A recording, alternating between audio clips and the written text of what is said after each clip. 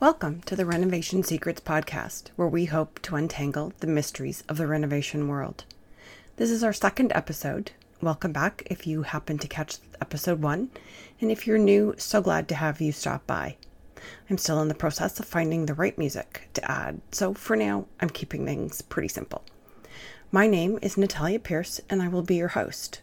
I am a certified kitchen and bath designer and business owner. Having been part of the renovation industry for over 15 years, I have seen a great deal of renovation challenges. Each and every project is as unique as the people that will be using the space in the end, and working with my clients has taught me so much about the impact I have as a designer. I started writing my books and developed this podcast to help shed some of the more realistic points of view into the complexity of this crazy industry. One of the biggest challenges is helping my clients remain positive during the renovation experience. We all know that what is seen on TV is far from the reality of the renovation world. No one likes to talk about the ugly side of renovations, the messy, disruptive, or chaotic part, or the pink elephant in the room, actual costs. In this episode, I'm going to discuss some of the things to look for in an honest and reliable contractor and other trade professionals, and why hiring the cheapest person is not always the best idea. Last episode, we talked about some of the planning details that go into preparing for a renovation. In this episode, I want to dive a little deeper into that process and talk about what to look for when hiring a contractor or other trades such as plumbers or electricians, and even designers.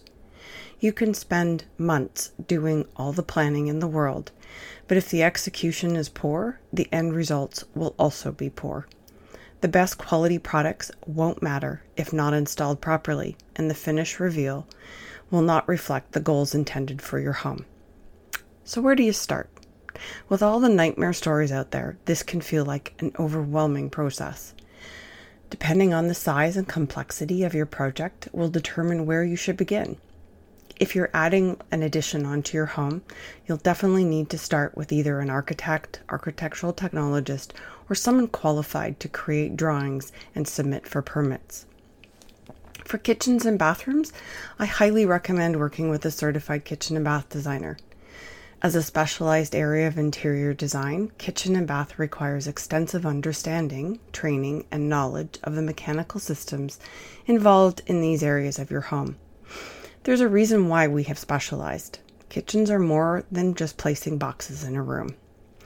I know that there's a myth out there that when you hire a designer or professional to help you with your project, that it will cost more money. You lose control, or maybe you feel like decisions and choices won't reflect your style or budget. Completely the opposite, actually.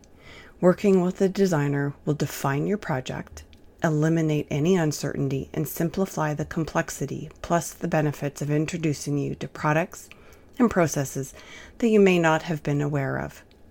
And most often, a designer, like myself, will have a team of qualified trade professionals that can do the job with exceptional quality. In all likelihood, the relationships between designer and installers have been forged over years and many projects later that eliminate the need to search for a contractor altogether.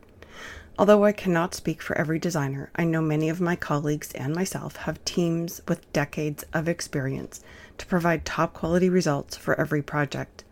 I'm always encouraging my team to elevate their workmanship to be the best that they can provide for my clients. A contractor will have skills and tools to manage every part of your project and know when and where other specialty trades are necessary. A general contractor will bring in a plumber and electrician when needed. Why is this important? The simple answer: liability. Let me explain. Each trade will have the proper insurance that covers their area of expertise. For example, if they're not a licensed electrician and something goes wrong, you're not going to be protected. This is the first step in protecting your home and your family. I highly recommend working with only licensed and insured professionals. Yes, it may cost a little more, but is your home not worth the risk just to save a few dollars? Your home is probably your single largest asset. Why would you want to trust anyone that has less than expert capabilities to make alterations, especially to critical mechanical systems that could impact the safety of your family? This may sound doom and gloom, but seriously, the implications of cutting corners, especially with electrical and plumbing, are not worth the possible issues. I'm not talking about changing a faucet or a light fixture. That, as a homeowner, can be done with a few simple tools. I'm talking about adding switches or receptacles, moving the location of your shower or a toilet. Major changes need to be done according to the guidelines of the building code in your area. Here in Ontario, the Electrical Safety Authority is the governing body for all electrical work done in both residential and commercial buildings. If you have questions or concerns, you can check out their website at esasafe.com. Their website is a great resource if you're looking for basic guidelines and some common do's and don'ts. Again, that's esasafe.com. When looking for a contractor, here are a few things to keep an eye out for. Do they have social media accounts? Are they on Facebook, Instagram, or Houzz? Have they posted pictures of recent projects? Are there any customer reviews? It is important to do your research. Once you have made contact with a prospective contractor or designer, they should ask to see your home before they can accurately provide a quote. If they give you a quote over the phone, this is a big red flag. During the initial visit, a few things should happen. When you're walking them through your project, explaining what your goal is for the space, they should be asking a lot of questions. Are you doing a new kitchen layout, updating the bathroom, or creating a home theater room in your basement? Showing them the location of the project. Once some basic details of what is involved in the project of your space is determined, without being too nitpicky, pay attention to see if they're taking notes. They should ask a lot of specific questions to understand the details of your project. Like, what type of flooring are you using? Have you selected a cabinet manufacturer for any cabinetry? Are you working with a technology integrator? In order for an accurate quote to be provided, they need to know as many details as possible. Here's a good example. If you're replacing all the flooring, knowing the type of flooring and material that you want will help determine the level of preparation needed to install what you're looking for. There's a big difference when preparing to install a porcelain tile versus hardwood. Next step, ask for references. Their previous clients will be your best indicator about the quality of work, reliability, project management abilities, best business practices, and more. Not every client's going to be open to have contact from strangers, but if the contractor has developed a good relationship with their clients, many will be very open to sharing their experience. Be sure to follow up quickly so past clients can expect your call. Some questions to be sure to ask when following up are: was the project completed according to the plan? Did they stay on budget? If not, what was the reason for being over budget? Were there unforeseen issues that caused additional costs or delays? Were they open and honest about mistakes or issues? And I'll come back to that one in a minute. Did they inform you of any issues right away? Did they show up when promised? Keep in mind that they may not be there every day, depending on the schedule. Was the quality of work up to standards? Were permits required? How did they manage the inspection process? Did they pass their inspections the first time? Were they organized and respectful of your home? How did they manage scheduling of other trades? Or is that not part of their job? Were they in charge of supplying materials? Did they plan ahead to prevent delays? Were you introduced to each member of their team? Answers to these questions will give you a reasonable perspective of their work habits and overall integrity to determine if they are someone you can entrust to your home. I want to go back and talk about the mistakes and issues that come up on a project. Personally, I feel how issues are handled to be one of the most revealing signs of someone's personality. Firstly, mistakes happen. We're all human. But it's how that error is managed that makes all the difference. The more experience a contractor has, the less issues that come up. But open and honest communication goes a long, long way. I've made my share of mistakes, and I take responsibility to meet the necessary correction. Often, I will already be working on a solution to present to a client when I let them know what has happened. Having those tough conversations is never easy, but in the end, being open and honest is the only way to go. Time for the pink elephant conversation. Money, budgets, costs. These are all critical deciding factors for most homeowners, and truth be told, as a contractor or designer, this is how we make our living. The cost of a renovation is a driving factor and very often sensitive. We would all like to have an unlimited budget to create the home of our dreams, but that's not realistic. If you're going through the process, gather 3 or more quotes and consider these factors as you analyze each proposal. A licensed and insured contractor will charge more than a part-time hobbyist. As a legitimate business owner, they have expenses to cover, including insurance, taxes, WSIB, tools, equipment, software, wages, and so on and so on. And quality workers also are compensated accordingly. What does the quote include? Is it labor only? The quote might include materials or shop supplies and sundries, special products, markups, travel costs. Are all expenses associated with your project included? Things like demolition, waste removal, delivery costs. Is there an allotment for possibility of re-insulating or replacing your subfloor? Specialty items. For example, if you're doing a bathroom renovation and installing porcelain tile on the floor, has an uncoupling membrane been recommended or included? Was a heated floor recommended? Just a quick note about uncoupling membranes. I know it's a little bit off topic. There are guidelines established for tile installation that ensure your floor remains bonded and without cracks. The Terrazzo Tile and Marble Association of Canada, or TTMAC, have outlined the minimum thickness of a subfloor for proper tile installation. The use of an uncoupling membrane helps keep the thickness of a subfloor reduced, making transitions to adjacent flooring easier and ensuring a better installation. If you want a little bit more information on uncoupling membranes, you can check out one of the leading manufacturers, which is Schluter, on their website, and it's schluter.com. Back to our topic. The more detailed the quote, it is easier to compare. Understanding what has or has not been included based on what the contractor has determined to be an important or necessary part of completing your project to the best of his or her abilities can say a lot about their skill level and capabilities, and if they're up to date really on new products and trends. The cheapest quote is very rarely ever going to be your best choice. First question I would ask is what's missing or has been overlooked? Have they cut corners just to get the job? Do they have an understanding of what really needs to be done to comply with building code standards?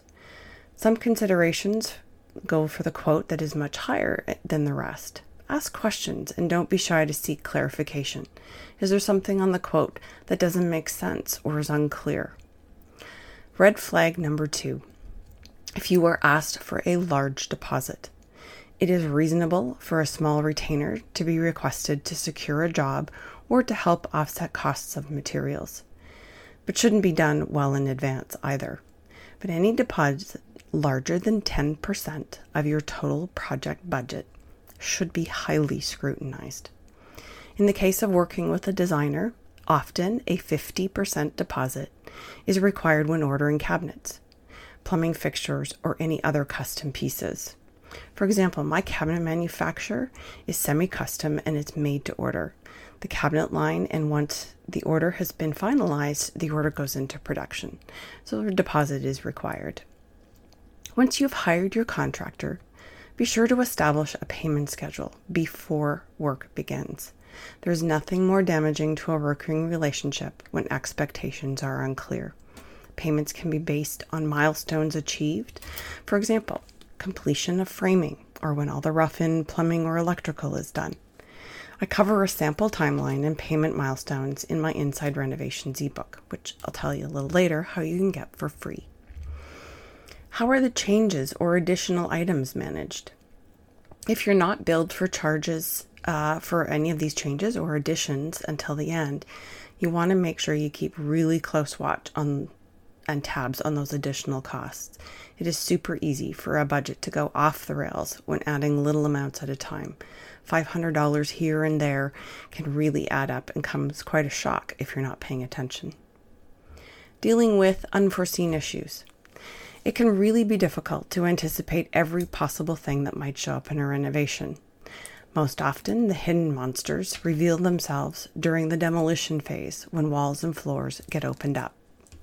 We recently completed a double bathroom renovation where the old 1x1 tiles, when removed from the floor, we discovered over 2 inches of concrete supporting the old tile. There was no way of knowing what we would find in advance until we were in the removal phase and started the demolition. That said, not only did the demolition take a few extra days, the need to rebuild the new subfloor was also required. Make sure your contractor has a process in place to manage the unexpected. The discussion of payments makes some people feel awkward, but this is where the trust and faith come in.